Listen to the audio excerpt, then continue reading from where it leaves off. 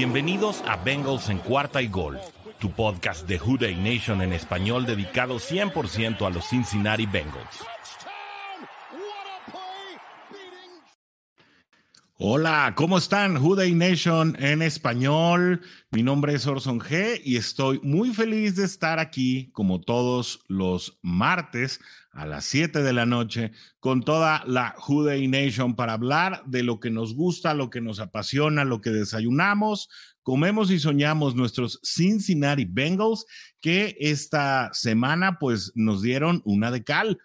La verdad es que aunque el triunfo se vio cerca, aunque había posibilidades de ganar el partido y creo que pues dependió de una serie de factores desafortunados, pues nos tuvimos que ir con una L, una espantosa L, una derrota contra los Cuervos de Baltimore allá en el M&T Stadium de la ciudad de Baltimore, donde Cincinnati realizó la primera de sus dos visitas programadas para este par de semanas, porque la semana que entra este domingo se estarán midiendo a los Santos de Nueva Orleans, allá también en el estado de Luisiana, así que Joe Burrow y Ja'Marr Chase regresarán a la tierra donde estuvieron en sus tiempos o en su era colegial y desde allá pues buscarán regresar a la senda de la victoria para poder poner por lo menos el cociente en 500. Cincinnati de esta manera se coloca con una marca de 2 ganados y 3 perdidos, ligeramente distinto a la marca que ostentaban a estas mismas alturas del año pasado, que era de 3 ganados con 2 perdidos, es decir, a la inversa, es decir, hay un juego de diferencia.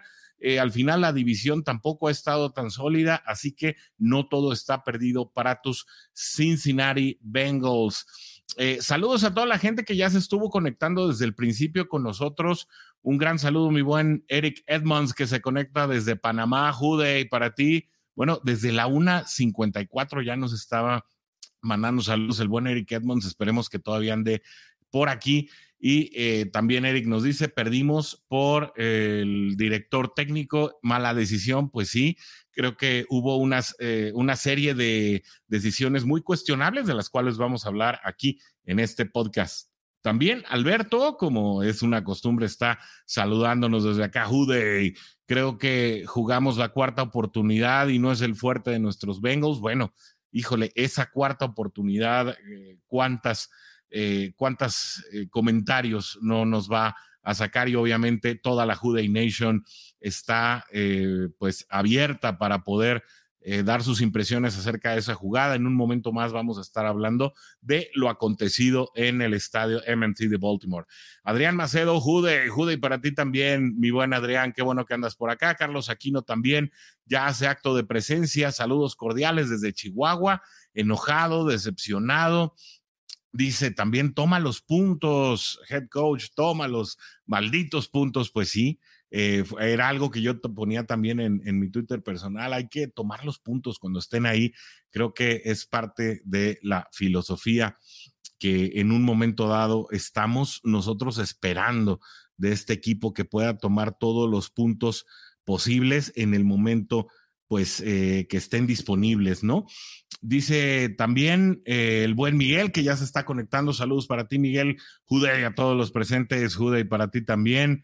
Dice Alberto, Orson es profeta. Pues no, y fíjate que la verdad es que no se dio el desarrollo del partido pues de la manera que yo lo había previsto, de la manera en que yo había anticipado que podía llevarse este partido el equipo de Baltimore. Yo francamente esperaba un partido mucho más abierto en el que ambos equipos pues tuvieran una suerte de lo que llaman los antiguos, pues un intercambio de tiros, ¿no? Es decir, que hubiera habido mucho más puntos por parte de las dos escuadras.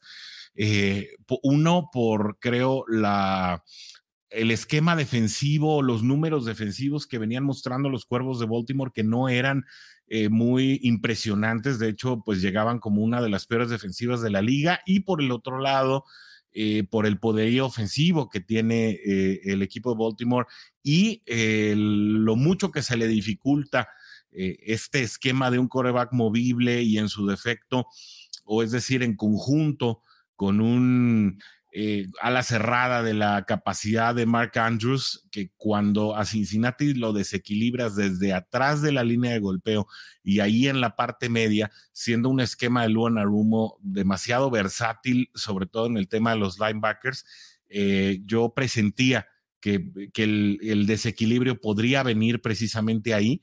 Y bueno, al final las circunstancias fueron completamente diferentes. Creo que Logan Wilson y Jermaine Pratt tuvieron después de todo un buen partido, salvo esa escapada de Lamar Jackson en el último cuarto que precisamente pues selló las posibilidades de los Cuervos para poderse poner en posición de anotar el último gol de campo, que es creo una situación que todos previmos cuando Cincinnati se puso adelante en el marcador y todavía restaba pues un poco más de minuto y medio para poder terminar el partido, tiempo creo que es suficiente para que un quarterback de la factura de Lamar Jackson pues pudiera cambiarle el rumbo al partido, como efectivamente sucedió, pero pues ni hablar, así se dio. Obviamente nada me hubiera gustado más que estar equivocado en el tema del resultado del partido. Sin embargo, pues bueno, al final de cuentas creo que una serie, insisto, de decisiones tomadas, algunas fuera de tiempo y algunas con demasiado arrojo. Creo que Zac Taylor se aventura demasiado a arriesgar, incluso en momentos en los que el ser conservador te da un buen dividendo, te paga un buen resultado. Pues creo que eventualmente es el aprendizaje que esperemos le esté quedando a este head coach, o que bueno, que por lo menos, obviamente no por nada, él es head coach y uno está acá de este lado del micrófono, pero pues esperemos que los aprendizajes y las decisiones sean para lo mejor del equipo. Dice Miguel respecto a Zac, no se nota una evolución o un aprendizaje de lo que lleva como profesional, está estancado. Pues creo que la Juday Nation en general está muy desencantada con el resultado de estos Bengals en función de las decisiones que está tomando Zac Taylor y del impacto que tienen en los resultados del equipo. Román Salas Rodríguez, saludos para ti, mi buen Román. Saludos a todos y preocupado por los Bengals. No sé si preocupado sea una palabra tal vez demasiado anticipada. Creo que sí, estos Bengals no están al mismo nivel de como los vimos terminar la temporada pasada, pero creo que tampoco están muy lejos de cómo estaban en la temporada pasada a estas alturas. Insisto, tus Bengals estaban 3 ganados, 2 perdidos a estas alturas de la temporada pasada, y siempre y cuando no vuelvan a ligar derrotas consecutivas, pues todavía parece que Cincinnati, dentro del marco de una división en la que pues Cleveland no representa mayor amenaza, por lo menos hasta la llegada de su quarterback titular, y que bueno, con Jacoby Brissett francamente no están representando ningún tipo de amenaza a los equipos rivales. Y bueno, unos Pittsburgh Steelers que de verdad que le salió demasiado barato la victoria, o bueno, fueron demasiado afortunados de poderse llevar esa victoria en semana 1, porque no es un equipo con el calibre de poder ganar pues toda suerte de partidos. La verdad es que son inoperantes. Buffalo les pasó por encima este domingo. Yo creo que Cincinnati todavía tiene serias posibilidades de poderse colar incluso en primer lugar de la división, si es que puede recuperar el terreno perdido y ganarle como local a Baltimore. Así que no sé si preocupado sería la palabra que yo escogería. Obviamente se respeta el rugido de la Juday Nation, pero creo yo que Cincinnati, más que preocuparnos por ellos, pues yo creo que tiene que pisar el acelerador, especialmente a la ofensiva. Creo que esta ofensiva no ha logrado pues equiparar o por lo menos desquitar el nivel de los jugadores que la integran. El hecho de que la ausencia de T. Higgins se haya notado tanto, insisto, es algo que yo platicaba con Warrior y con el coach, que está a punto de llegar en un ratito más.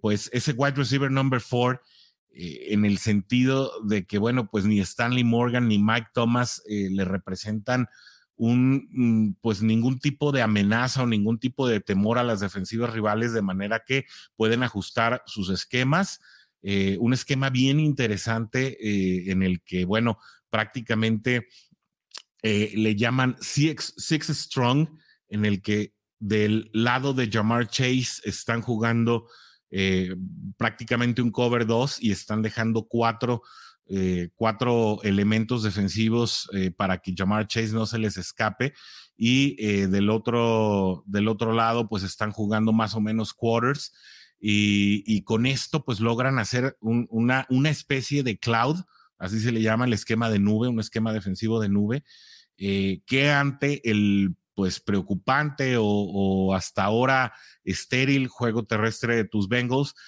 han facilitado la tarea a las escuadras defensivas rivales. Sin embargo, bueno, parte de lo que vamos a platicar es que Joe Mixon, sin ser espectacular, lució mejor, logró encontrar huecos interesantes en distintos momentos del partido, y yo creo que eso sirvió para que en momentos específicos tus Bengals pudieran mover el balón. Sin embargo, creo que las decisiones en zona de gol, y ese creo que es uno de los temas que estaremos platicando en el desarrollo de este programa, creo que el play calling y esa creatividad que veníamos hablando era un problema en los encuentros anteriores. Pues ahora parece que el play calling en zona de gol es el que está faltando. Yo creo que ese es el punto que hay que afinar. Insisto, creo que en los últimos 3 partidos Cincinnati ha podido mover un poco mejor el balón a lo largo del terreno. Obviamente no significa que no haya habido situaciones de 3 y fuera o imprecisiones por parte de Joe Burrow, que bueno, en este partido pues minimizó o disminuyó su producción tanto de yardaje como obviamente pues también de pases de anotación. Sin embargo, bueno, pues es una situación que creo se puede y se debe ir afinando en el desarrollo de los próximos encuentros, mi buen Román. Adrián Macedo nos dice un saludo y creo al igual que todos muy decepcionado y ni ganas de comentar. Eso está peor que mi divorcio. No, espérame, Adrián, tranquilo. Yo creo que sí, Cincinnati no está a la altura de las expectativas del equipo que vimos en el final de la temporada pasada, pero yo creo que todavía hay mucho por hacer. Damos la bienvenida al coach Sigfrido Muñoz, que ya está acá. Y mira, ya sabía, por ahí va a estar al rato Oscar. Yo le dije, me van a echar la culpa de echarles la sal, pero si en mi poder estuviera definir los destinos de los partidos de la NFL, créanme que no estaría aquí. Estaría en Beverly Hills con una casona después de hacerme rico con las apuestas. Mi querido Roberto Salum, un abrazo. Coach, ¿cómo estás? Bienvenido a este programa de la Juday Nation en español. ¿Cómo estás, Orson? Buenas tardes. Supongo que triste, ¿no? Otra derrota en la última jugada. Que lejos de hablar de a lo mejor de un equipo competitivo, habla de un equipo que está tomando decisiones a nivel de coacheo muy limitadas, ¿no? Y eso ha frenado no solamente al potencial que tiene la ofensiva, sino a los aficionados, ¿no? Que esperamos que sea un equipo más contundente, ¿no? En su accionar.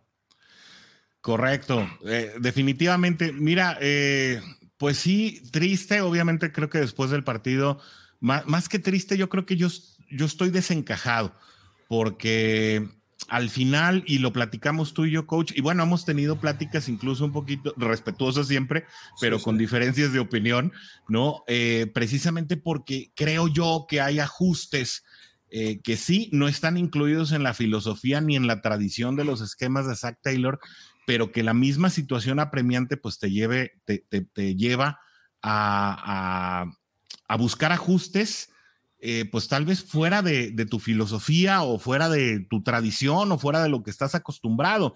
Platicaba yo con la Juday Nation, coach, previo a tu llegada, que desde mi punto de vista, el play calling creo que para recorrer el campo, pues sí tiene limitantes. Creo que no hay estas jugadas explosivas como las del año pasado. Sin embargo, creo que Cincinnati ha logrado recorrer el campo de juego prácticamente con ofensivas que se han comido gran parte de los últimos cuartos. Ha logrado recorrer más de 80 yardas en un drive, pero el problema está, creo yo, en zona roja, a reserva de lo que tú tengas que opinar en ese sentido. Sí, bueno, y a lo largo de los partidos hemos visto que las defensivas están evitando las jugadas explosivas que hicieron la ofensiva de Cincinnati tan espectacular, ¿no? Entonces hay muchos hombres atrás y le están regalando a Cincinnati las zonas cortas, los flats, los ganchos, etcétera, ¿no? Y algunas cruzadas, ¿no, coach? Sí, trayectorias cruzadas al centro. Y hasta antes de este partido estaban confiando en que presionar solamente con 4 les iba a dar resultados, que les ha dado resultados, ¿no? Por la cantidad de capturas que lleva Así es. Joe Burrow. Sin embargo, este juego, más allá del resultado y más allá de que a mí no me gustaron las jugadas, que lo platicaba contigo, fueron jugadas donde el pasito al escape, a los corredores o al ala cerrada no eran la primera opción, pero era lo que te dejaban. Sí, te iba regalando. Entonces, la línea ofensiva ha mejorado, definitivamente. Esta cohesión entre los 5 titulares se ha venido dando cada juego mejor. De hecho, las calificaciones en PFF han sido las mejores, creo que en estas 5 semanas. Sin embargo, sigue siendo una ofensiva que no luce consistente, porque si te equivocas en una, echaste a perder el drive, ¿no? Una jugada negativa en primera oportunidad, ya tienes segunda y 12, luego viene una captura y terminas con tercera y 15, tercera y 20, y es imposible poder avanzar, ¿no? Y para muestra esa ofensiva, precisamente ya en el tercer cuarto, ya en zona de gol, donde se escoge un Philly Special y un Shovel Pass, que francamente nos dejaron con el ojo cuadrado para mal a todo el mundo.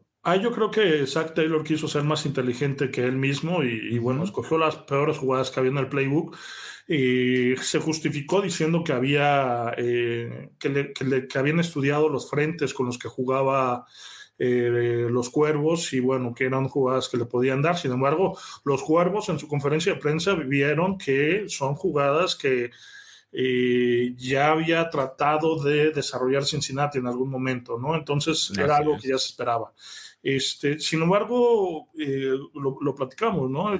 Zac Taylor sigue mostrando limitantes como coordinador ofensivo, aunque él diga que la toma de decisiones es en conjunto y tienen que ver varios coaches, y tiene un coordinador del juego aéreo que es Brian Callahan y a Frank Pola como coordinador del juego terrestre. De todos modos sigue siendo muy limitado, ¿no? Hay jugadas que se van a ver a lo largo de los partidos. En tercera y larga, aunque salgan en formación abierta, los 5 receptores hacen los ganchos al 1 y 10 y es al que pueda quitarse la marca, ¿no? Que fue el caso del pase a Michael Thomas. Mike Thomas, sí. Donde él hace la recepción, se quita una tacleada y es la jugada más explosiva que tenemos por el balón. La única de más de 30 yardas. Pero el balón no viajó 30 yardas, ¿no? El balón viajó 10 yardas. Hay una gran jugada de Thomas donde se corta al esquinero que lo cubría y bueno, de ahí es la única jugada explosiva que tiene Cincinnati en el partido. Así es. Sí, y creo que esta situación nos hace pensar que de repente Zac Taylor, tras haber llegado al Super Bowl, parece estarse confundiendo como si el equipo rival fuera coachado por su mellizo malvado, ¿no? Entonces, de alguna manera parece que quiere ganarle al Zac Taylor del año pasado en lugar de evolucionar al Zac Taylor del año pasado, y eso creo que le está haciendo daño desde el play calling a Cincinnati. En la conferencia de prensa de ayer mencionó también Zac Taylor, coach, que bueno, que aunque pareciera que él es quien hace todas las llamadas, pues que en el audífono todos tienen parte de la comunicación y que las jugadas pues se mandan según el consenso de los involucrados, ¿no? Habíamos escuchado precisamente aparte del staff de las coordinaciones en el off-season todavía, decir que precisamente ellos, aunque tienen acceso al audífono, pues prácticamente los únicos que hablan son los jefes coordinadores, es decir, estamos hablando de Lou Anarumo, de Callahan y de Zac Taylor, y parece que eso está produciendo, creo que una ceguera de taller que a la larga pues le cambió el rostro a estos Bengals por lo menos en 5 partidos, coach. Que es lo que, y lo platicábamos hace un par de semanas, ¿no? Creo que Cincinnati, en lugar de atacar sus fortalezas, está tratando de ajustar semana a semana las debilidades del equipo contrario, dejando de lado sus fortalezas. Es decir, las fortalezas de Cincinnati, lo platicaba contigo de manera respetuosa en la semana, el juego aéreo, ¿no? Tienes creo que la tercia receptor es más explosiva y nominada por los analistas como una de las mejores de la liga, y entonces terminas pasándole 7, 9, 16 veces de los 22 pasos que completó Burrow a tus alas cerradas y corredores, ¿no? Y por ahí dejas a Ja'Marr Chase con 5 recepciones y a T. Higgins, y a Tyler Boyd con 2 recepciones. O sea, eso no es la fortaleza de Cincinnati. La fortaleza de Cincinnati es, haciendo una analogía como que también está jugando muy mal, por cierto, es jugar como juegan los Carneros de Los Ángeles, buscando darle el balón a Cooper Kupp, buscando el balón a darle a Allen Robinson, y como juegan los Bills de Buffalo, ¿no? Dale el balón a tus playmakers, y tus playmakers no es Perrine, no es Allen Hurst, no es Mike Thomas, ¿no? Entonces creo que ahí Cincinnati está equivocando, está poniendo situaciones de coberturas muy sencillas a sus jugadores explosivos. Ha tratado de mover a Chase en el slot, y las primeras series buscó darle el balón de manera rápida en un pasito pantalla y luego en un hitch, que nos dio un 1st y 10, pero bueno, esa no es la fortaleza de Ja'Marr Chase, ¿no? La fortaleza de Chase es una trayectoria 9 o go, es una trayectoria al centro, en un poste, es alargar el campo, ¿no? Y eso no lo está haciendo Taylor, y ya se compraron el pretexto de que como no están jugando cobertura 2 high, too high, o cover 6, cover 2, o cover 6, que hay 4 atrás y 2 en el otro lado del campo, pues ya no puedo pasar largo, ¿no? Cover 2 de un lado, es bien chistoso ese esquema de nube, porque es cover 2 del lado de Ja'Marr Chase y hacen cuartos en el lado opuesto. Correcto. Y con eso generan una nube que ante un estéril juego terrestre de los primeros 5 juegos causaba problemas. Creo que Cincinnati pudo mover un poco mejor el balón por tierra en este partido, y eso sí generó un poco de atracción para los backers rivales, pero Cincinnati al final no aprovechó ese hoyo detrás de la línea de backers. Y bueno, salvo el touchdown de Hayden Hurst, la verdad es que yo no vi que con Tyler Boyd, que bueno, para mí es el jugador pintado precisamente para aprovechar esos espacios, y tal vez tu wide receiver número 3, tu wide receiver número 2, que en este caso eran o Stanley Morgan o Mike Thomas, que se alternaron esa posición en el partido, que yo insisto, nos falta uno de mayor peso ahí para precisamente estas situaciones, como cuando T. Higgins hace falta por un protocolo o por un tobillo, se quedan esos regalos pues sin aprovechar, porque finalmente la línea ofensiva sí se está ocupando de los esquemas defensivos en trincheras de los rivales, ya de mucho mejor manera, y también menos exigidos, eso hay que aceptarlo, ¿no? Esta línea ofensiva ha sido menos exigida como han ido transcurriendo los partidos. No es lo mismo enfrentar a Jets o a Miami o en este caso a Baltimore, que en las primeras 2 semanas a Dallas o a Pittsburgh, pero eso genera que eventualmente uno de tus jugadores quede libre en un esquema de zona. Es natural, pero Joe Burrow no los está encontrando a pesar de tener el tiempo. Sí, Jason Pierre-Paul dio un partidazo, ¿no? Bateó 2 pases y le dio muchos problemas a Lael Collins, que sigue siendo el eslabón débil, y seguramente no está recuperado el 100% de su espalda, y en sus protecciones de pase se ve limitado, termina dándole la espalda a lo largo del campo y termina viendo a su quarterback. Eso para ser un liniero ofensivo es pésimo, ¿no? Pero bueno, lo preocupante es precisamente eso, ¿no? Que son drives de 5, 7 minutos, de 14 jugadas, y llegas y llegas a zona de gol y te pones coqueto, ¿no? Con la selección de jugadas, y esos 3 puntos al final de cuentas fallaron, ¿no? Entonces, creo que Cincinnati debe buscar hacer cambios. No creo que vaya por el tema de meter una formación que no esté en su esquema, en su playbook, porque pues, no se puede ajustar sobre la temporada. Creo que platicabas tú en algún momento de meter algún fullback. Digo, eso no va a pasar este año, sino más bien buscar que las trayectorias sean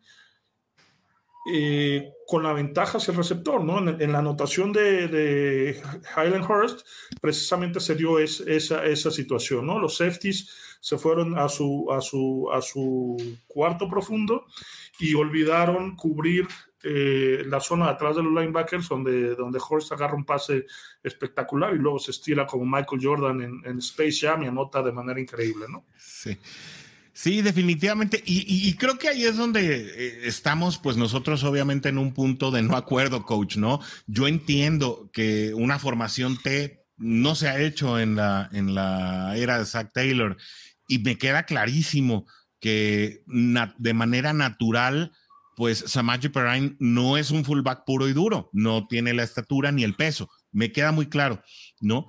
Pero creo que precisamente si nos vamos a poner exóticos, en lugar de hacer un Philly Special, pues te conviene en un momento dado, yo sé, no lo van a hacer en el juego, sobre todo sorprendiendo porque no lo practicaron. Me queda muy claro porque dice Adrián Macedo, pon atención, Orson.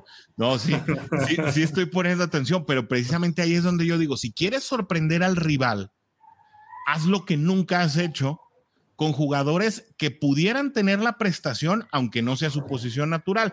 Digo, si yo quisiera sorprender, eso sería lo que haría. Es decir, si Mixon no está encontrando el hueco a la primera, pues se lo voy a abrir con un baluarte que entre como cuchillo o mantequilla detrás de los gares, y que entonces ya puedas entrar tú para ganar esa yardita o dos que te hacen falta y que muchas veces no conseguimos. Y eso es lo que esa es mi pelea. Si nos vamos a poner exóticos como en ese tipo de situaciones, seamos tan versátiles como lo es la defensiva. La defensiva es sumamente versátil, poniendo a Logan Wilson de repente como esquinero. Me queda claro que él no es esquinero. Fue safety en su era colegial, y a veces lo vemos también haciendo situaciones de strong safety, ¿no? Y hace los relevos con Von Bell. Y esa es precisamente mi situación. Confundamos al rival haciendo lo que nunca hacemos cuando hay elementos que eventualmente pudieran hacerlo. Que es como cuando quieres correr con Tyler Boyd. Que se ha hecho, ¿no? Digo, se pone a Chase como segundo corredor y le das alguna resbalada o le das algún pasito en escape. O sea, sí ha intentado Cincinnati, ¿no? Y precisamente eso es lo que hace que cuando no funcionen las cosas sean catastróficas, porque ese fue el resultado de las 2 jugadas que mandaron, ¿no? Sí.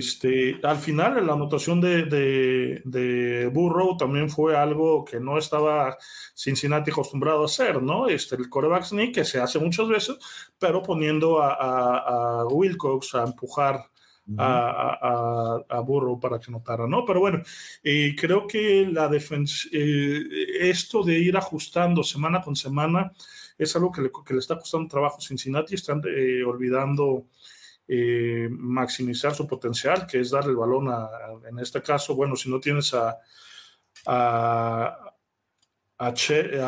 Higgins, pues darle el balón a Boyd, ¿no? Que es un receptor que también ha estado cerca de las 100 yardas, ya ha tenido un par de partidos explosivos. Entonces creo que por ahí deben de jugar, ¿no? Y esa es precisamente la situación que te decía, ¿no? Creo que ponerle a Boyd algún poste y bueno, obviamente meterlo detrás de los backers hacia adentro, desde a lo mejor desde una salida demasiado lateral por fuera de los números, pues creo que podría desequilibrar mucho a estos esquemas rivales que sin duda están aligerando demasiado la caja en aras de contener a Chase. Lo están logrando en cierta medida, pero bueno, tienes una gama completa de jugadores que te pueden hacer. Creo que precisamente cuando los juegos se traban ahí, pues Burrow tendría que estar haciendo sus checks en las figuras tanto de Tyler Boyd como de Hayden Hurst, que son jugadores ideales para estarlos usando en más momentos y no recurrir tanto a la pantalla y no recurrir tanto al escape, no acudir al flat, sobre todo de manera tan rápida, pero bueno, creo que será parte de la evolución. Pues las estadísticas, esto fue lo más notorio, aunque no parezca, de tus Cincinnati Bengals en este partido contra Ravens. Joe Burrow conectó 24 de 35 pases, una vez más de una decena de incompletos. 2 de ellos fueron bateados ahí en la línea por Jason Pierre-Paul, que bueno, también creo que fue una situación bastante notoria del lado de La'el Collins.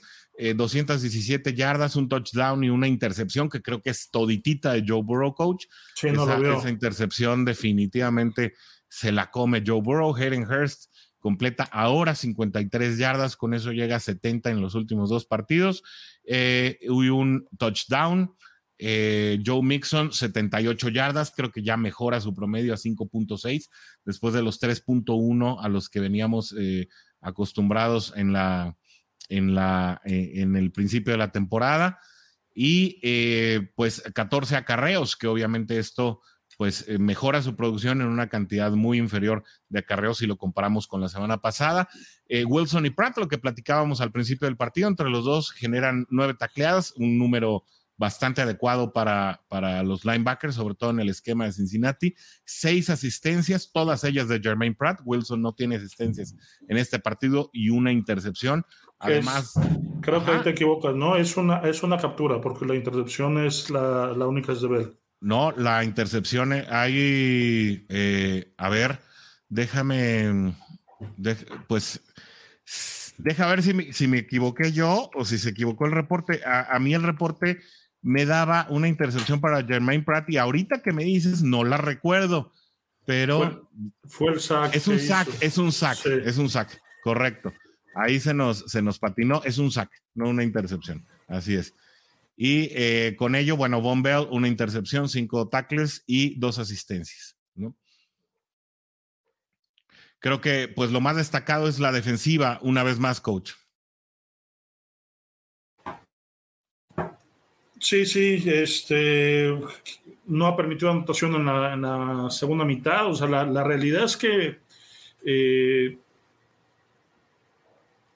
perder 3 juegos permitiendo menos de 20 puntos es algo que llama la atención, ¿no? Habla completamente de una falta de creatividad en la ofensiva, porque si tu defensa te tiene en el marcador con menos de 20 puntos, es porque debes anotar y debes de ganar, ¿no? Y yo te lo decía el sábado, ¿no? Nos van a meter 30, no por la incapacidad defensiva de Bengals, que obviamente está demostrando muchísima fortaleza de ese lado del emparrillado, sino, bueno, por el poderío ofensivo de Baltimore y lo mucho que se le indigesta a Cincinnati, precisamente en su versatilidad, estos esquemas en los que un quarterback netamente movible tiene elementos detrás de la línea de backers donde todos se mueven, de la categoría de Mark Andrews, ¿no? Que eventualmente cuando Trey Flowers no sale en un gran juego, que este no fue un gran juego de Trey Flowers, por cierto, como nos tiene acostumbrados normalmente, cuando se combinan ese tipo de factores, Cincinnati se le complica muchísimo sacar el marcador. Sin embargo, yo también confiaba que la ofensiva de Bengals pudiera hacerle, pues, por lo menos 25 puntos a Baltimore. Si una de estas dos situaciones se hubiera dado, estaríamos hablando de un partido muy diferente, especialmente cuando hablamos de una defensa que sigue sin permitir touchdown en la segunda mitad, en toda la temporada. Sí, aquí hubo 2 cosas, ¿no? El Cincinnati, el drive que tenía que parar no lo detuvo, que fue después del punto extra que le da la vuelta al partido y los 2 minutos que le quedan al final. Ahí Incluso Sam Hubbard comenta que esta situación se complicaba porque pues, el balón lo tenía que mover Baltimore para llegar a situación de gol de campo, y la versatilidad de Lamar Jackson lo frenaba para no presionar al quarterback, que finalmente fue algo que no hizo, porque terminó corriendo el balón, y ahí es donde se equivoca Cincinnati al permitirle las 2 carreras más largas que tuvo a lo largo del juego. Se dan en esta pausa de los 2 minutos, y es donde Cincinnati pierde el partido, ¿no? Parte de la indigestión de la que te hablaba con este tipo de esquemas. Damos la bienvenida a Oscar Varela, que está aquí para platicar con nosotros de los Who Are They, pero todavía nos queda mucho programa. Y mi buen Oscar, te invito a que te unas al análisis, y en cuanto lleguemos a la sección de Who Are They, pues el piso será todo tuyo. Sin embargo, bueno, te voy a dejar saludar primero, Oscar. ¿Cómo estás?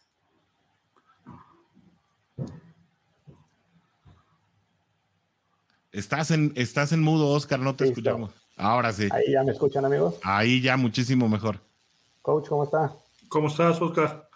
Perfecto, también pues aquí saludándolos todavía con la indigestión, como dice Orson, como comentas también tú, Coach, digiriendo apenas la derrota, ¿no? Y bueno, pues ahí ni hablar. Sin embargo, no todo son lágrimas. Al final creo que Pro Football Focus termina evaluando bien a jugadores que nos importaba que salieran bien evaluados. El primero de ellos es Jonah Williams con un 74.1, que bueno, no es el ideal, una actuación, digamos, impecable para linieros, anda más por ahí del 93. Sin embargo, bueno, ya verlos arriba del 70 significa que no permitieron presiones. Y bueno, que ninguna de las capturas vino de su lado, ¿no? Así que con eso pues ya creo que estamos mejorando, sobre todo con un jugador al que le urgía tener una buena actuación, porque Jonah Williams en lo particular creo que en las primeras 4 semanas había batallado bastante con los esquemas rivales. Sin embargo, creo que la línea se está hablando mejor, y eso es una situación que va a ser notoria también en los videos que traemos, Coach, que espero hayas tenido la oportunidad de analizarlos, porque aquí los tenemos ya para la Who Dey Nation. Joe Mixon también tiene 73.5 de calificación, nada mal, especialmente después también de 4 semanas muy complicadas. Mike Hilton se lleva sólido, un 73.1, creo que muy consistente con lo que ha venido haciendo durante 2022. Ja'Marr Chase, con todo y las complicaciones, con todo y las coberturas, cuando el balón fue en su dirección, pues tiene una efectividad 71.2, y Alex Capa, que también tuvo, y aquí la traemos en video, tuvo una bloqueada monstruosa, que espero podamos llegar a ella en el video, pues se lleva un 69.0, 2 jugadores de la línea ofensiva. Uno de los problemas se está corrigiendo por lo menos por ahí, ¿no? Sí, como lo que platicábamos hace rato, no es un tema de... Hay un mejor entendimiento entre los hombres, mejor comunicación al momento de pasarse los cruces o los stunts, y también hay una mejor comunicación en cuanto al recorrido de las zonas, ¿no? Se hace el barrido de la línea, y cuando ya hacen el 2 contra 1 sobre los hombres de línea, ya el hombre que tiene que derivar sube y alcanza a agarrar a los hombres de segundo nivel, y es cuando Joe Mixon hace los cortes que le caracterizan, porque no es un jugador de poder, sino es un corredor de cutback, se le llama, y explota mejor la línea, ¿no? Y creo que en este juego en particular, Williams y Wilson juegan mucho mejor sus zonas o las carreras de su zona de su lado, que del lado contrario a lo que hace Capa y Collins. Y Collins, y bueno, por eso las jugadas son, hay una tendencia a jugar del lado izquierdo de la línea ofensiva, que es donde Mixon tiene la mayoría de su yardaje, ¿no? Solo hay una jugada donde Bolson se equivoca. ¿Cuál es, Coach? Un strip sack, ¿no? La del shovel. En el shovel falla Bolson de una manera, se le cruza por completo a Joe Burrow por enfrente, o sea, se van bailando hasta el otro lado. Y a lo mejor hay que verlo, porque que es parte del argumento que tiene Taylor con Collins. Collins tiene que salir en trampa y bloquear a ese hombre para que pase el hombre del shovel atrás de él, ¿no? Pero bueno, hay que verlo, ¿no? Hay que revisarlo y... Ahí está. Dale. Pero también hay por ahí una captura, ¿no, amigos? Donde el centro se hable totalmente, la jugada es rara, como de plano se abren los dos del centro y entra directo.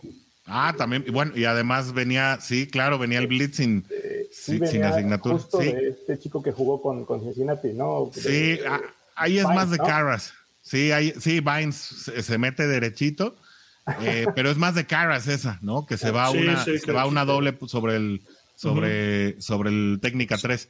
Pero mira, fíjense bien en Bolson, que está, bueno, no, yo le doy con el mouse, pero ustedes no ven, ¿verdad? Así que de la parte izquierda o en la parte baja de su pantalla, ¿no? Ahí vemos que hay 3 receptores saliendo corto. Así que, pues es el jugador hacia abajo, detrás después del centro, ¿no? Sí. Fíjate, Bolson ahí ya la está perdiendo. Ahí vemos el 67 clarísimo, ¿no? Sí. Y mira, hasta dónde termina saliendo. Sí. Y es precisamente la zona hacia donde va a salir el shovel, ¿no? Sí, sin embargo, ahí, por ejemplo, el número 91, que es el que termina tacleando a Stanley Morgan, ahí el tackle del lado derecho, Collins, es de Collins. Sí, es de Collins. Tiene que salir a bloquear, ¿no? Collins se va sobre el equivocado. Sí, yo lo que quería comentar era, en la única que se equivocó Bolson fue en esta también, ¿no? Fue un caos esa jugada. Sí. Sí, Collins se va sobre el ala defensiva cuando realmente, pues él traía una fácil sobre un esquinero. Tiene que tomar como una trampita y bloquear al hombre de adentro, ¿no? Que es el que termina estorbando a Morgan. Es un linebacker, no es un esquinero, sí. Pero también viene bajando atrás, ¿no? La traían bien, Sí. La traían bien leída, mira, el esquinero empieza a cerrar y linebacker también cierra muy bien. Sí, lo dijo Harbaugh, ¿no? En la conferencia de prensa es una jugada que ellos ya traían, o sea, que sabían que venía, ¿no?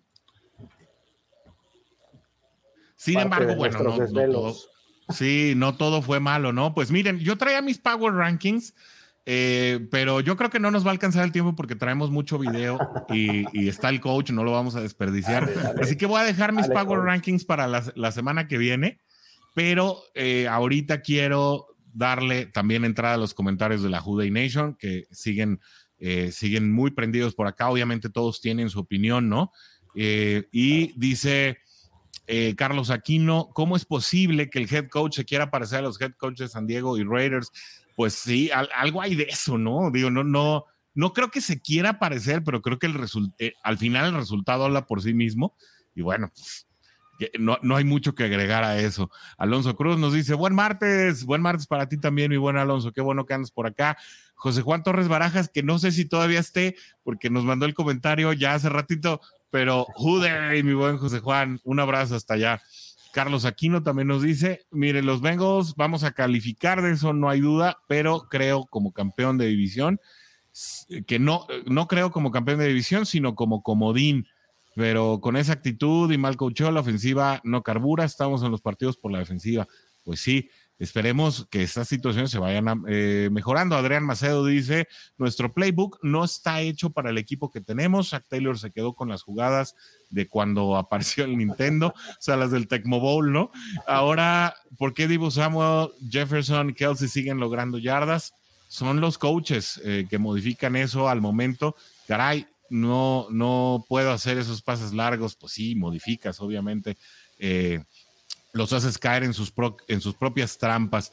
Ana Polar, muchos saludos para ti, qué bueno que andas por acá, qué sorpresota, un abrazo para ti, Juday. Que bueno, me van a perdonar los de los Broncos Country, pero o sea, otra vez van a tener juego de prime time. No nos hagan eso, por amor de Dios.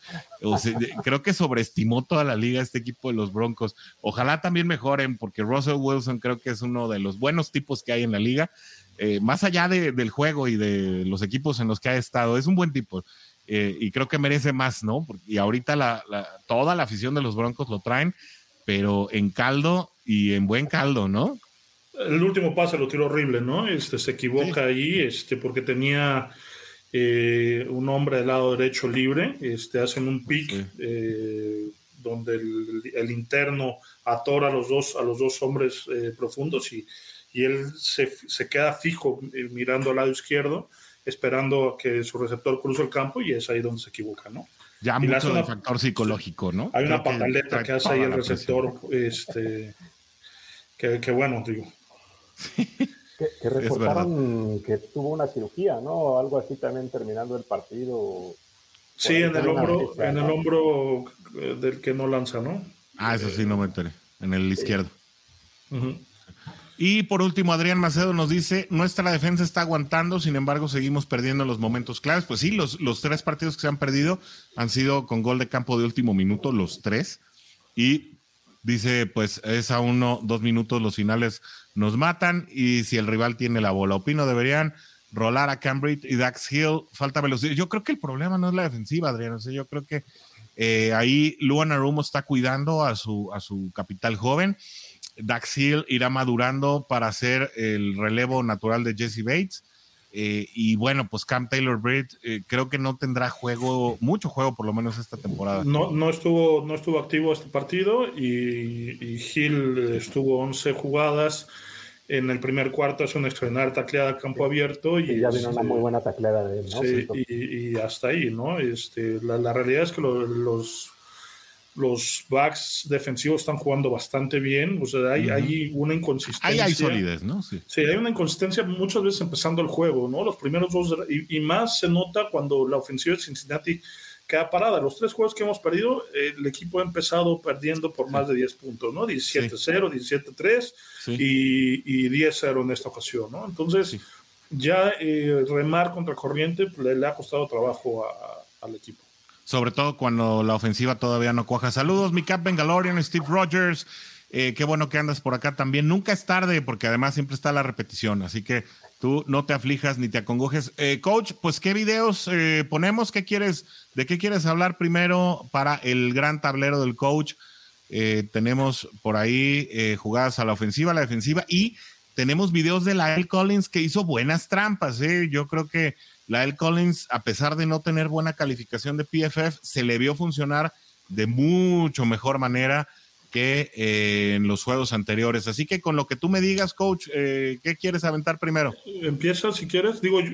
Si quieres empezamos ofensiva. ¿Ofensiva? Ajá. Las trampas mira, voy a aventar primero las trampas de Collins, y después nos vamos con 2 grandes salidas de Karras y de Kappa, y por último, ¿cómo inciden estas en una carrera de Mixon, si te parece bien? Aquí lo que te comentaba, ¿no? En lugar de tratar de sorprender al equipo contrario con trampas del ala cerrada, lo que hace es empieza a trampear con Collins. Aquí lo que ya platicábamos, ¿no? Es una copa o una bolsa de protección limpia, que le llaman un clean pocket, que es de los pocos que ha tenido Joe Burrow a lo largo de los partidos. Aquí los 5 hombres de línea protegen muy bien, y Perrin que agarra el blitz de manera espectacular, ¿no? Así es. Importantísimo, ¿no? Y creo que esto sí te hace pensar que Cincinnati también prepara el juego para los esquemas defensivos de Baltimore, pues. Es decir, es una jugada en la que Perrin sale sabiendo lo que va a pasar por el centro, ¿no? Sí, y la mayoría de las veces lo que hacen con los corredores es llegan, protegen y luego salen a trayectoria si no hay el disparo de alguno de los linebackers. En este caso toma muy bien el disparo, ¿no? Bueno, no es un disparo, sino ahí pierde un poquito Kappa el bloqueo y se queda Perrin con Campbell, ¿no? Pero otra vez una bolsa limpia, ¿no? Burrow tiene 4 yardas para poder diagnosticar la defensiva, lo que nos da 5 hombres con el linebacker que está empezando a botarse atrás de Hurst, y hay 6 hombres atrás protegiendo las trayectorias largas, ¿no? Y hay mucha virtud en eso que comentas, coach, porque precisamente el ala cerrada en esta jugada no hace chip. Entonces, toda la responsabilidad de ajustar en un momento dado, pues queda para el single back, que en este momento es Samaje Perine. Sí, y repito, ¿no? Un poquito vas generando la confianza con tus hombres de línea, sabes que no hay esa ala defensiva explosiva como Pearson o como Watts, entonces no hay esa necesidad de estar chipeando al último hombre de la línea, porque la presión la mayoría de las veces cayó por dentro, ¿no? Con Campbell y con Jason Pierre-Paul que hacía el stunt hacia adentro, ¿no? Así es, de hecho, esto se ve, creo que es este video.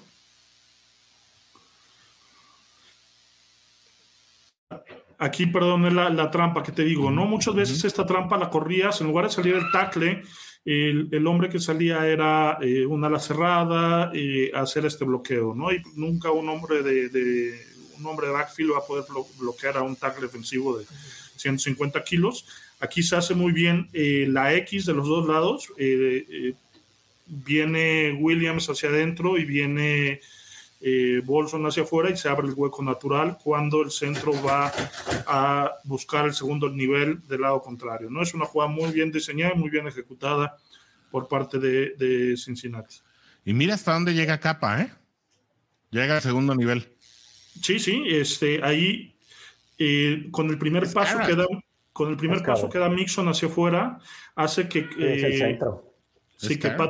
Sí, es el centro. Hace que Patrick Quinn vaya hacia su lado izquierdo y cuando quiere reaccionar ya tiene el bloqueo del centro totalmente definido, ¿no? Ahí se ve el carril donde Mixon explota y salvo bloqueo un poquito más contundente ahí creo que se resbala. Johnny Williams. Sí.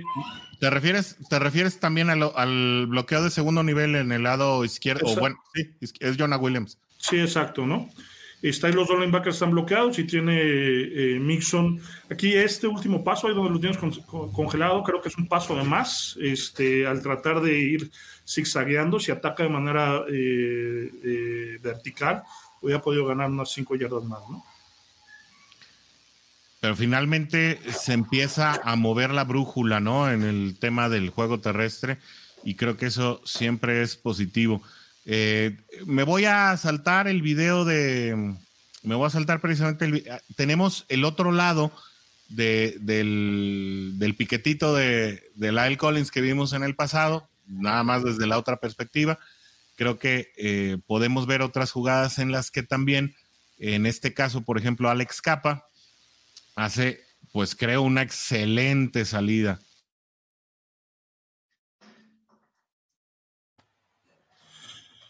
Sí, otra vez, ¿no? El 2 contra 1 se define bien del lado derecho de la línea y llega muy bien a bloquear el segundo nivel, ¿no? Aquí otra vez, fíjate si hay 2 contra 1 en ambos lados y eso hace que la línea de golpeo se mueva unas 3 yardas hacia adelante. Lo que estaba sucediendo en semanas anteriores es que esta línea ofensiva, esta línea de scrimmage virtual, como nos estaban ganando el primer paso, se recorría hacia atrás y Mixon empezaba a brincar antes de llegar a la línea original, ¿no? Entonces, aquí hace muy bien el cutback porque terminan acostando a Bolson. Aquí lo ves, y eso es lo que hace que la jugada no se desarrolle del lado original, sino Mixon ajuste bien, se mueva del lado contrario, ¿no? Sí, definitivamente, pero creo que ese tipo de ajustes también, es decir, el hecho...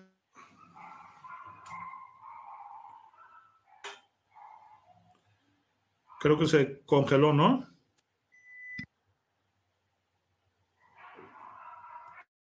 Pero se nos fue un poquito la señal, pero creo que el hecho de que la línea ofensiva haya logrado aventar o obligar a la defensiva al paso atrás, creo que son situaciones meritorias que no habíamos visto en Cincinnati en juegos pasados y que, insisto, tal vez esta defensiva es menos exigente que las defensivas que habíamos visto antes, pero ayuda al factor comunicación de la línea ofensiva, que era una situación que también estaba costando trabajo en las primeras semanas. Y bueno, pues al final el factor de la comunicación lleva su dosis de mejora, ¿no? También hay otra situación, hay otra jugada. Yo quería preguntar algo, Bertón. Adelante. Yo vi que cuidaron mucho la parte de cuando entró a jugar a Denigi. Cuando se lesiona Jonah Williams ahí, en esa parte donde se lesiona, entra a jugar a Denigi, y creo que a todos nos preocupó en ese momento, ¿no? Decir, bueno, aquí viene a jugar él, que es uno de los eslabones más débiles finalmente de la línea, pero creo que supieron cómo encauzarlo para que de cierta forma pudiera sostener los bloqueos y no afectara, ¿no? Aunque hubo más presión de ese lado, porque sí se notaba que estaban entrando un poquito más. Sí, jugó 7 snaps, 7 jugadas. En uno de ellos agarró flagrantemente al ala defensiva. Sí, afortunadamente no lo marcaron. No lo marcaron. Sí. Que es un problema que él tiene, ¿no? Y que ha tenido desde colegial. Él, en lugar de boxear, como hacen la mayoría de los linieros ofensivos, busca sujetar del pecho, ¿no? Y quedar ya prensados, para que en base a su fortaleza de su tren inferior quede anclado y pueda hacer su protección de pase, ¿no? No es de estos linieros que van boxeando y van cediendo espacio hasta que el quarterback se dé el balón, sino él confía mucho en su tren inferior y sabe que es carente de esa fuerza en los brazos para ese boxeo. Entonces él lo que busca es hacer este clinch con el shoulder del defensivo y hacer su protección del pase, ¿no? En el juego bloqueó horrible la primera vez, ¿no? Casi le da un abrazo ahí de oso y bueno, le costó bastante trabajo. Que posiblemente sea algo que vamos a ver a lo largo en la siguiente semana, porque trae Jonah Williams una distensión del ligamento, ¿no? Del ligamento medio. Entonces posiblemente está diagnosticado día a día. Quién sabe si vaya a jugar, ¿no? Ya lo veremos en los entrenamientos a partir de mañana, si Adeniji empieza a tomar parte con el primer equipo, y eso, bueno, nos hablará un poquito de lo que el staff médico estará hablando en corto con Zac Taylor, ¿no? Sin embargo, no me gustaría que dejáramos de ver esta jugada, coach, una formación bien interesante, porque es precisamente de estas formaciones antigüitas que a mí tanto me gustan, ¿no? Cuando anuncias esta salida, obviamente estás esperando una jugada de flujo por el sector izquierdo, y tal vez pudiera ser una jugada de read option, pero el resultado al final es muy distinto. Aquí Burro lo que hace es acercar a su hombre a la línea de scrimmage, pensando que el linebacker que tiene enfrente de él es quien le va a disparar, ¿no? Pero al final se termina botando, viene una presión solamente con 4 linieros. Otra vez hay una bolsa de protección limpia. Los 3 hombres del lado del centro, guardia y tackle del lado derecho hacen una buena protección. Pero fíjense lo interesante, después de la yarda 20, 1, 2, 3, 4, 5, 6 hombres cubriendo a los 3 receptores que están arriba. ¿Qué termina haciendo Burrows? Tirando a la zona de flat, ¿no? Se deshace bien del balón. Aquí esta situación, si bien no la recuerdo, es una tercera oportunidad largo, por eso los cuervos se botan atrás y hacen una extraordinaria tacleada, que eso fue mucho lo que hicieron a lo largo del partido, ¿no? Cuando era tercera y largo, regalas 7, 8 yardas y ya no permites y haces un buen tacleo. Entonces Cincinnati en esta ocasión se quedó en 4ª y 2, ¿no? Pero bueno, ahí la protección es limpia y Boyd tiene la mala fortuna de resbalarse. Y eso hace que también se pierda en la progresión que va llevando Burrow en este caso, y bueno, ¿no? Tira rápido a Hurst, que está en el área de flat, ¿no? Oye, coach, ok, ya vimos todos el flujo de la jugada. Ahora los invito a que vean al número 64 al centro de la pantalla, por favor, de nombre Ted Karras. Por favor, centren su atención ahí y vean este portento de bloqueo. Adiós. A Jason Pierre-Paul, ¿no? Sí, y Campbell, le apagó, ¿no? las luces, ¿eh? A Campbell. Bueno, Sí, pero digo, mira. ya la había saltado 2 veces, ¿no? Ya había bloqueado 2 pases, entonces yo creo que dijo, pues aquí me desquito. Aquí ¿no? me desquito. Por ahí, porque pues literalmente fue la ruta del balón. ¿Estás de acuerdo? ¿No? Sí, sí. Qué gran protección de pase del buen Ted Karras, y no podíamos perdernos esta jugada. Ahora, pues un poquito de lo que hablábamos, coach, y yo creo que con esta terminamos. Traemos más videos, pero luego ya llevamos más de 1 hora de transmisión y luego la Juday Nation también se quiere ir a cenar. A mí me gustaría que sí descifráramos un poquito. Traemos un wrong why ya a la ofensiva, traemos un sim de Joe Burrow, traemos el sneak, el shovel pass, otra corrida de Joe Mixon. Sin embargo, a mí me gustaría que viéramos la manera en que le están defendiendo a Cincinnati. O sea, la verdad es que esta nube de la que hablábamos, en la que es un cover 2 por el lado de Ja'Marr Chase y es un quarters por el lado opuesto, pues sí, digamos que le evita a Cincinnati poder tener estas jugadas explosivas de largo yardaje, pero que creo que Cincinnati no está aprovechando la parte media del campo, ¿no? Sí, aquí también es una jugada de tercera oportunidad de largo, por eso Baltimore se centra en esa zona. Pero mira, ahí, por ejemplo, el receptor, el ala cerrada interna, el ala cerrada que está interno, aquí, a lo largo, en el logo de los Cuervos, ahí él ya, que fue como anotó Cincinnati, si Burrow tiene un poquito de disciplina y aprende a ver o aguantar un poquito más el desarrollo de la jugada, aquí en este momento, ahí ya puede tirar el pase hacia la esquina del logo y es un pase completo, ¿no? Sin embargo, bueno, ahí ya se asiente la presión y se deshace del balón. Estamos en tercera oportunidad y largo y bueno, ¿no? Aquí apenas, si te das cuenta, aquí el receptor de la parte superior ya hizo su trayectoria, que es un gancho al 1º y 10. Y el receptor del lado interno, que es Thomas, hace una escuadra adentro a 5 yardas del 1º y 10, ¿no? Buscando que le pasen el balón y tratar de quitarse una tacleada. O sea, es una jugada que te saca del apuro, ¿no? Que dices, bueno, tengo tercera y larga, estoy atrás de mi campo, no voy a tener el 1º y 10, bueno, a menos que alguien haga algo extraordinario, es una jugada que no te va a sacar del 1º y 10, salvo que se le tires al ala cerrada, ¿no? En esta ocasión, y Burrow no lo hace. ¿Por qué? Porque en esta situación empezó a tirarle a los escapes, ¿no?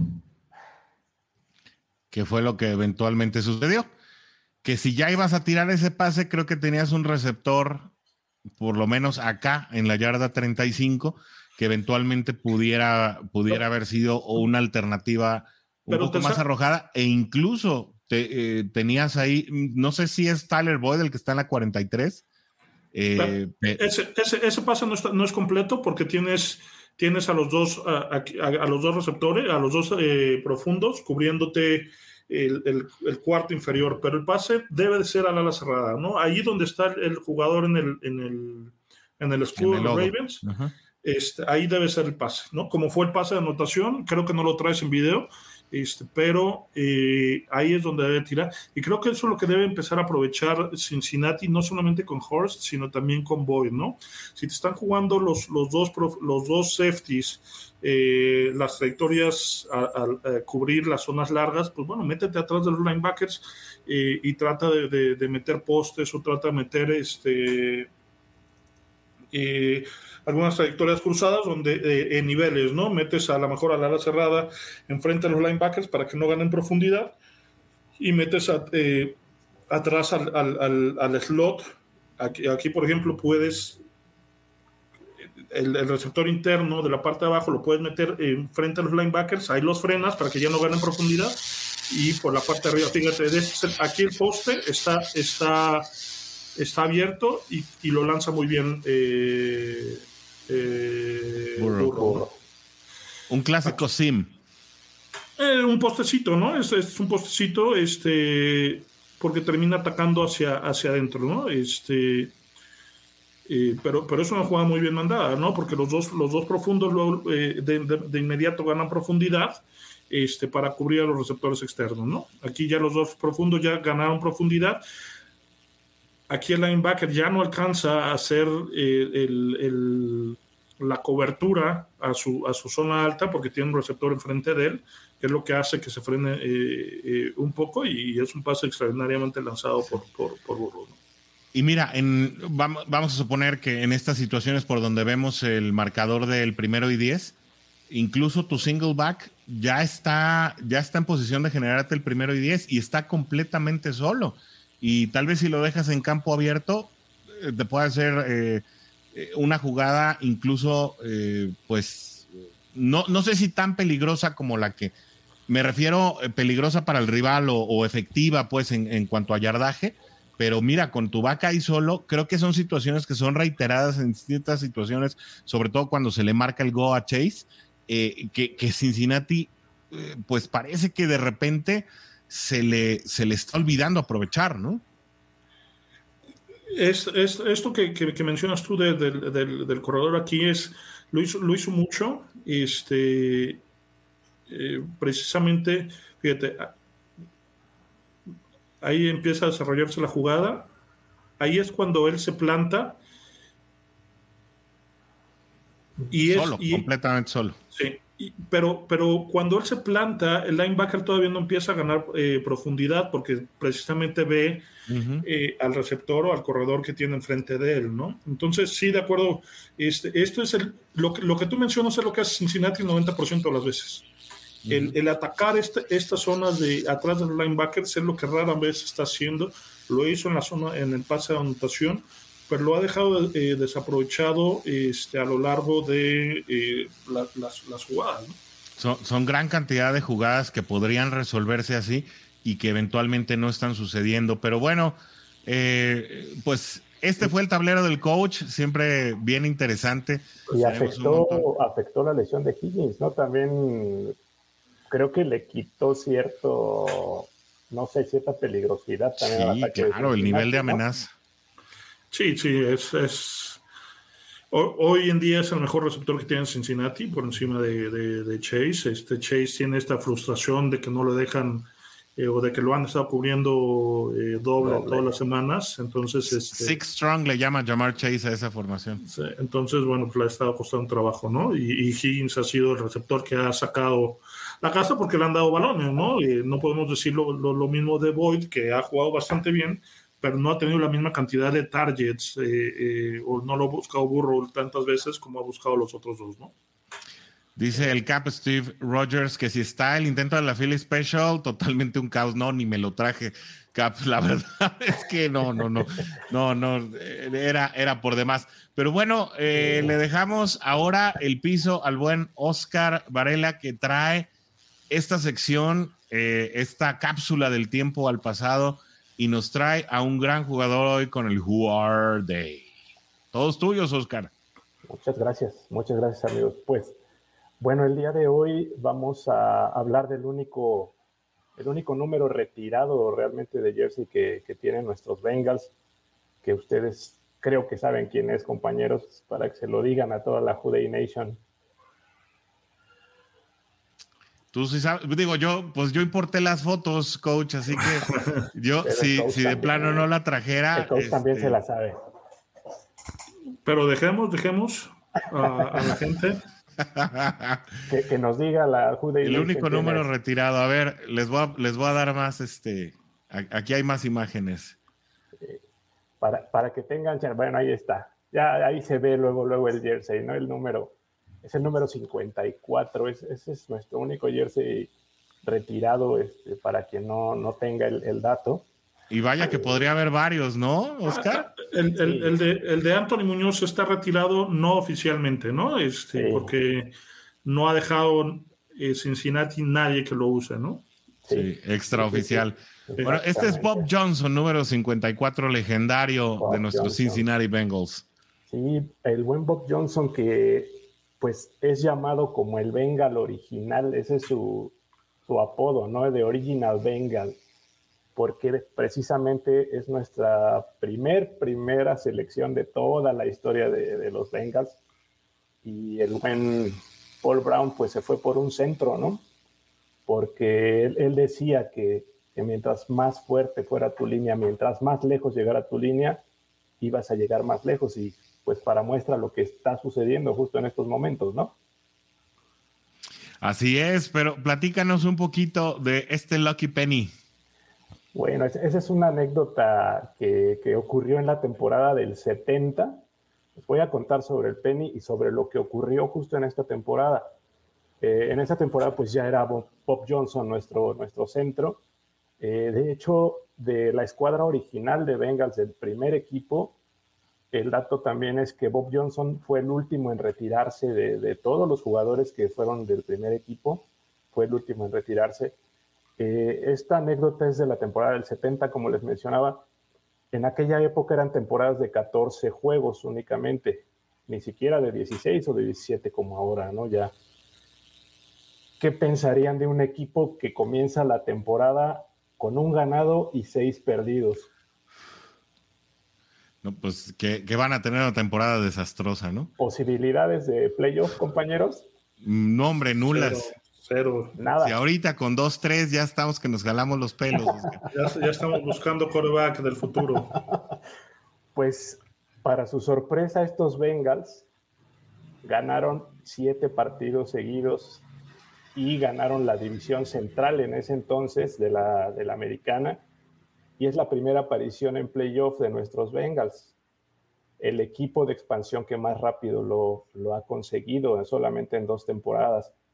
Entonces, esta parte del Penny viene justo ahí. De hecho, Orson les mostraba un poquito atrás el recorte original del periódico del día siguiente, donde Bengals le gana a Pittsburgh 34-7 en ese partido. Lo curioso de esta parte es, Bengals venía de ese 1-6 que les mencionaba, después le gana 2 partidos después de esas 6 derrotas, y el tercer juego consecutivo que gana es justo este contra Pittsburgh. El partido comienza con intercepciones para Bradshaw, la defensa de Bengals sacando la cara, como ha ocurrido ahorita, y curiosamente se van arriba 6-0, después viene otra intercepción por ahí. De hecho, termina saliendo Terry Bradshaw de ese partido porque le interceptan 4 veces en la primera parte del juego. ¿Serio? Y se va al descanso Bengals 13-0. Comienza la segunda mitad, anota Pittsburgh y se le empiezan a poner los pelos de punta y los nervios, ¿no? a la afición y al equipo. Entonces justo Bob Johnson cuenta la anécdota de que en medio del turf de ese entonces, que era la superficie en la que jugaban en el Riverfront, imagínense, se encuentra un penny, se encuentra un centavo, una moneda de 1 centavo tirada ahí en el pasto, se puede decir, ¿no? La levanta y él dice que esa fue como una señal, o la vio como una señal de buena suerte, y se guarda la moneda en uno de sus zapatos. Y sigue jugando con ese zapato, con esa moneda de la suerte, y él dice que a raíz de esta parte viene la racha final en la que los Bengals ganan 7 partidos, como les digo, contando estos 2 que ya llevaban. Le ganan a Pittsburgh el tercero y después se siguen con otras 4 victorias y llegan a ganar la división central en ese entonces de la americana. Esta es la anécdota de esa moneda de la suerte que encontró Bob Johnson, ¿no? Algo improbable, ¿no? Y sí, con un poco con una dosis de superstición, pero bueno, también obviamente obviamente fue acompañado, pues, ¿no? De los resultados. Así es, pero es lo que les digo, que es sorprendente, ¿no? De un equipo de estar con un ganado y 6 perdidos y darle toda la vuelta, o sea, ganar 7 en fila. Sí. ¿Qué tan probable era que sucediera, no? Y así no, pasó. muy, muy poco. Sí, de parte de Bob Johnson, por ejemplo, les cuento que estudió en la Universidad de Tennessee. Él estudia ahí en Tennessee, y les voy a contar, por ejemplo, una anécdota de cómo llega la noticia de que él es drafteado por los Bengals. Imagínense un draft en esa época de los 60s, pues nada que ver, ¿no? Con el impacto mediático que ahora tiene, la cobertura, toda esta situación. Otra época totalmente, ¿no? Sí, bueno, el draft, hay que ver documentales. En los primeros años era un desorden, además de que eran como 20 rondas, era muy desacreditado por los dueños de los equipos. Así es. Pues él, imagínense, es un chico de 22, 23 años en esa época, donde su esposa ya en ese entonces estudiaban juntos en la Universidad de Tennessee. Él se va a estudiar como cualquier día a la escuela, y de repente dice que regresa a su casa, ¿no? Y entra y le dice a su esposa Jane, oye, ¿qué es un bingo? Y él se queda así como que, ¿de qué me hablas, no? Y pues ella lo que le decía es que es un Bengal, era lo que quería decir ella, ¿no? Y justo le dices, no te entiendo, ¿de qué me hablas?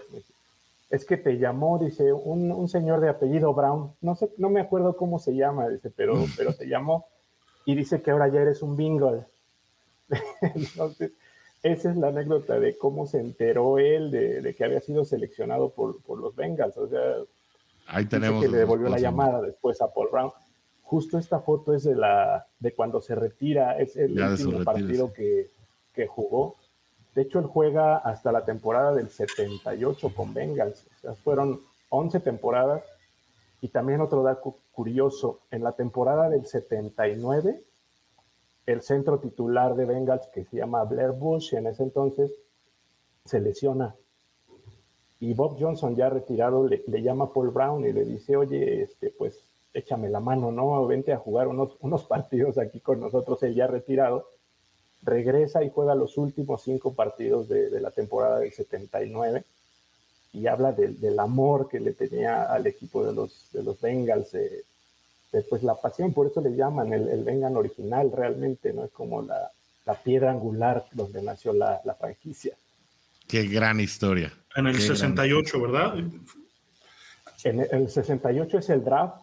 De hecho, sí es la primera selección. ¿Sí, coach? En ese draft también el Cincinnati agarra a Paul Robinson, un corredor, excepcional. También extraordinario corredor, que de hecho ese año, no estoy seguro si ese año termina él como segundo lugar en la votación del MVP de la liga atrás de Joe Namath, ¿no? Entonces, digo, ese draft fue bastante positivo para Cincinnati, y como dices, ¿no? Fue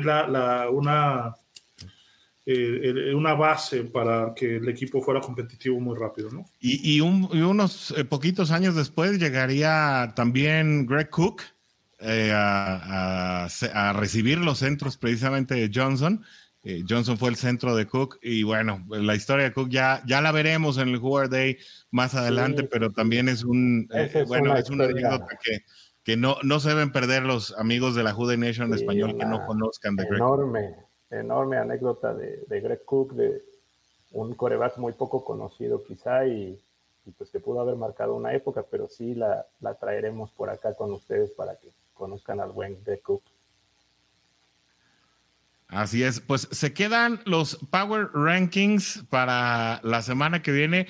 Muchísimas gracias, Oscar, por traernos estas historias, por la tarea que te avientas de irte al baúl de los recuerdos y traernos a estos Cincinnati Bengals que, bueno, definitivamente a veces escapan a nuestra memoria y que tal vez no sean parte, pues, de la vorágine actual que tenemos en cuanto a jugadores y tendencias y modas, pero que, bueno, sin duda forman parte de una historia de un equipo como el nuestro, que para quienes creen que tal vez equipos como Dallas o como Pittsburgh, pues por haber sido los protagonistas tal vez, ¿no? de los supertazones de la época de los 70s, pues no invalidan la historia de equipos pues que tal vez en ese momento estaban en su era de expansión, estaban pasando pues por otro tipo de situaciones, pero que también hay mucha historia encerrada del lado de los Bengals. ¿Algo querías agregar, querido coach? Te veo ahí impaciente por entrar. No, digo, algo haciendo un poquito de historia, recordando un poquito de historia. Cuando Cincinnati celebra su 40 aniversario, hace una selección de los jugadores emblemáticos, ¿no? Y curiosamente, Bob Johnson no es seleccionado como el centro de ese equipo, de esa década, sino es Rich Braham, ¿no? Braham, ajá. Sin embargo, cuando hacen el equipo del 50 aniversario, creo yo que corrigen ese error, porque Braham nunca fue la calidad que llegó a ser Bob Johnson, y lo nombran en el equipo del 50 aniversario, ¿no? Sí, fue de los Rulers también, de los Rulers de la temporada. Ya ves que estuvieron haciendo lo de los Rulers of the Jungle también. Sí. También sí, ahí sí. estuvo el buen Bob Johnson, con el Dickie Woods, la Kay Adams, ¿no? Que también estuvo por ahí, y jugadores muy emblemáticos después, ¿no? Aparte. Que ya pues, la pude convencer de poder ser Ruler of the Jungle, después de mucho insistirle, pues quedó. Hicieron labor los dos. Sí, pero lo logramos. Oigan, pues ya para cerrar este podcast de hoy, que bueno, ya le quedan pocos minutos, se va a visitar a los Saints de New Orleans. ¿Qué esperamos de este juego, coach? Los Santos, de nuevo, una línea defensiva bastante bien nutrida, que puede dar dolores de cabeza a esta línea ofensiva. Sí, el hombre a seguir es Cameron Jordan, ex compañero de Hendrickson, para formar ese dúo de cazadores de cabeza. Creo que vamos a volver a ver a nuestro amigo Andy Dalton, Sí, además. como quarterback. Traen ahí algunos receptores, un pique con Eli Apple, cuando dijo que eran los peores aficionados. Van a ir a jugar a Nueva Orleans. Creo que la gente se le va a tratar de meter. Y que la ciudad olía feo, así dijo, que la ciudad apestaba. A pantano, ¿no? Dijo que olía a pantano. Y a pescado podrido, así, sí. Literal, no estamos inventando. Entonces, va a ser un juego muy emocional, sobre todo porque hay raíces ahí de Chase y Burrow por su carrera colegial, Apple, Von Bell y Hendrickson, que jugaron allá, Andy Dalton, que estuvo de este lado. Entonces, pero bueno, más allá de la parte emocional, creo que es un juego que Cincinnati debe ganar, porque ofensivamente tenemos las herramientas para poder explotar otra vez su defensiva secundaria, que trae un par de lesiones y que ha sido vulnerable en las últimas semanas. El juego de la semana pasada lo ganaron porque un gadget de jugador que no debería existir. Tyson Hill tuvo un partido extraordinario, 4 anotaciones. Realmente es un muchacho que no tiene una posición definida, no es ni quarterback, no es ni ala cerrada, no es ni corredor, y pero sin embargo cuando es quarterback únicamente no logra sorprender. O sea, ahí lo tienes que usar así como dices tú, de gadget, ¿no? Sí, el año pasado Nueva Orleans le pagó como quarterback, tuvo la osadía de ponerlo ahí 4 juegos como quarterback y no funcionó. Entonces, bueno, pues lo volvieron a acomodar en todos lados, ¿no? Entonces, salvo cuidando ese tipo de detalles, que la defensiva siga siendo disciplinada, que podamos contener, creo yo que el factor más preocupante, más allá de Chris Olave y de Michael Thomas, que vienen de una lesión, el jugador a seguir es Alvin Kamara, que es un extraordinario corredor, bastante explosivo, también viene un poquito tocado, pero Cincinnati debe ganar el juego, desde mi punto de vista, como le ganó a Miami. Jets, ¿no?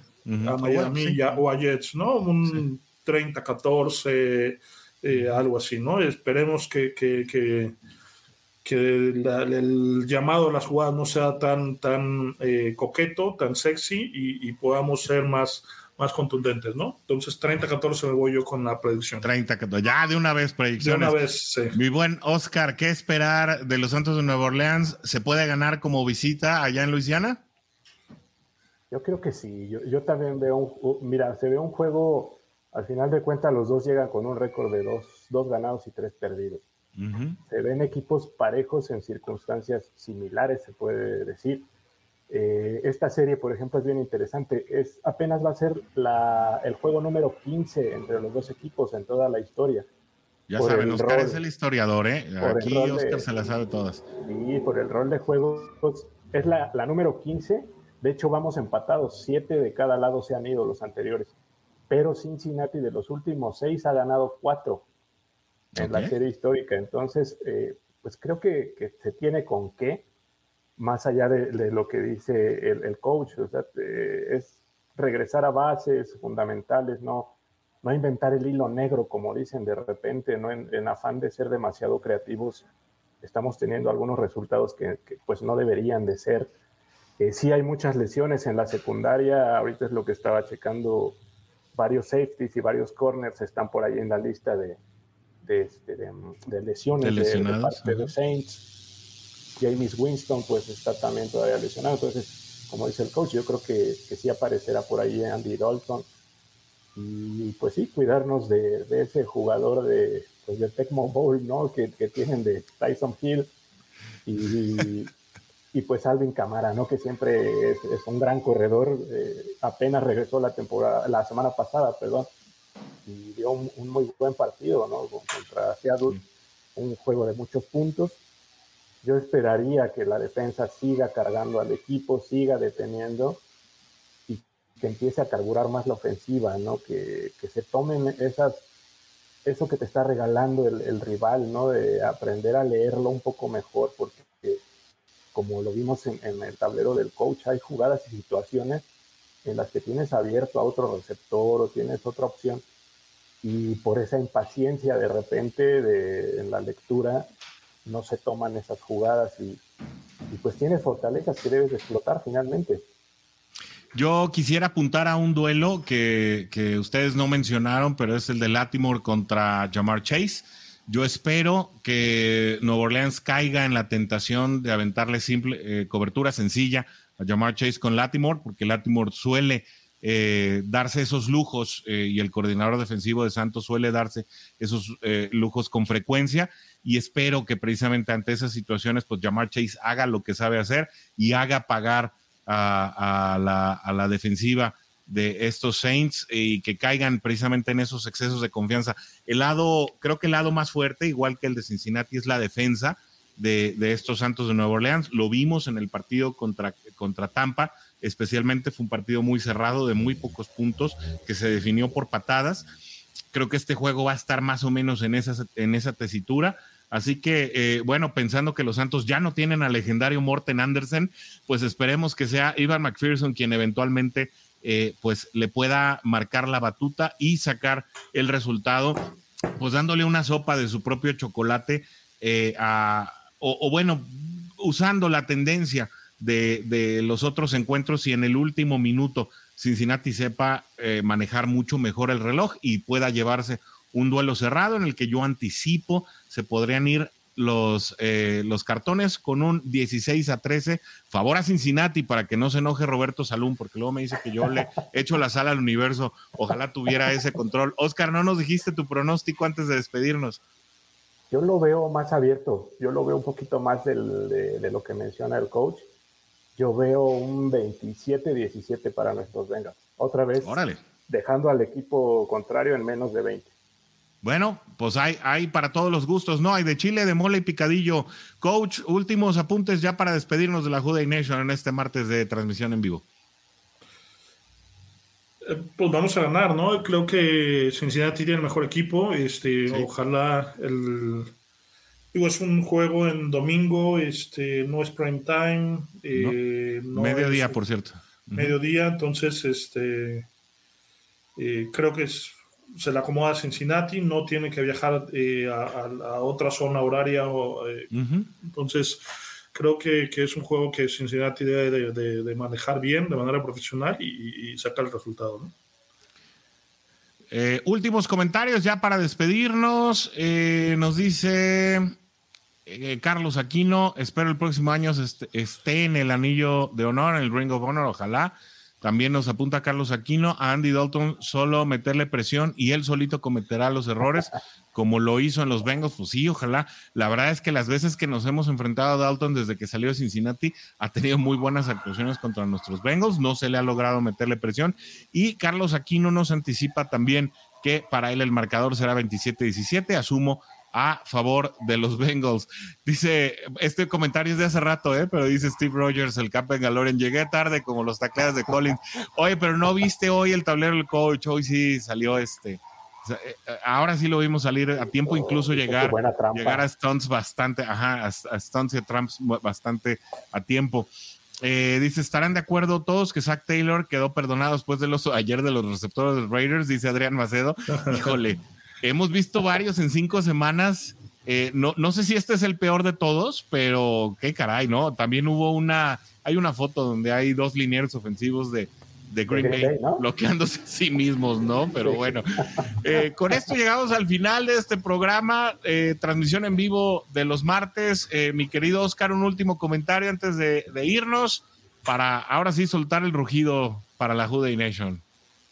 No, pues nada, amigos, muchísimas gracias otra vez por estar aquí, por acompañarnos a toda la afición que nos sigue puntualmente en los martes o en las repeticiones también. Un gusto por aquí verlos, Orson, verlo por aquí, coach, que creo que es la primera vez que coincidimos los tres así, ¿no? Es que me invita, siempre me dice, va a estar Oscar y no te quiere ver, entonces. Es que cuando le tengo que pagar a Oscar ya no me alcanza para el coach y viceversa. Entonces, pues bueno, pues hoy la nómina está corta. Mándenos, ya que puedan mandarnos estrellitas en Facebook, mándenos estrellitas, por amor de Dios, para que podamos, obviamente, sufragar todos los gastos de los panelistas millonarios que traemos aquí a la Who Dey Nation en español. Con esto nos despedimos por hoy. Muchas gracias a todos los que permanecieron hasta el final. Como lo dije en un principio, mi nombre es Orson G. Me acompañó hoy el coach Sigfrido Muñoz y Oscar Varela en la parte de la enciclopedia histórica. Nos despedimos por hoy. Nos vemos el próximo martes a las 7 p.m. No se olviden de dejarnos un like, un comentario. Siempre son muy importantes para que podamos ganar visibilidad y que toda la Who Dey Nation se entere que hay un canal 100% dedicado a tus Cincinnati Bengals. No acepten invitaciones. Nos vemos aquí, pero no nos podemos ir sin despedirnos como sabemos hacerlo, con el grito de guerra con el que nos distingue, el que sabemos hacer los Bengals de corazón. Nuestro muy sentido. ¡Uy! Gracias por acompañarnos en el programa de hoy. No olvides sintonizarnos el próximo martes a las 7 de la tarde.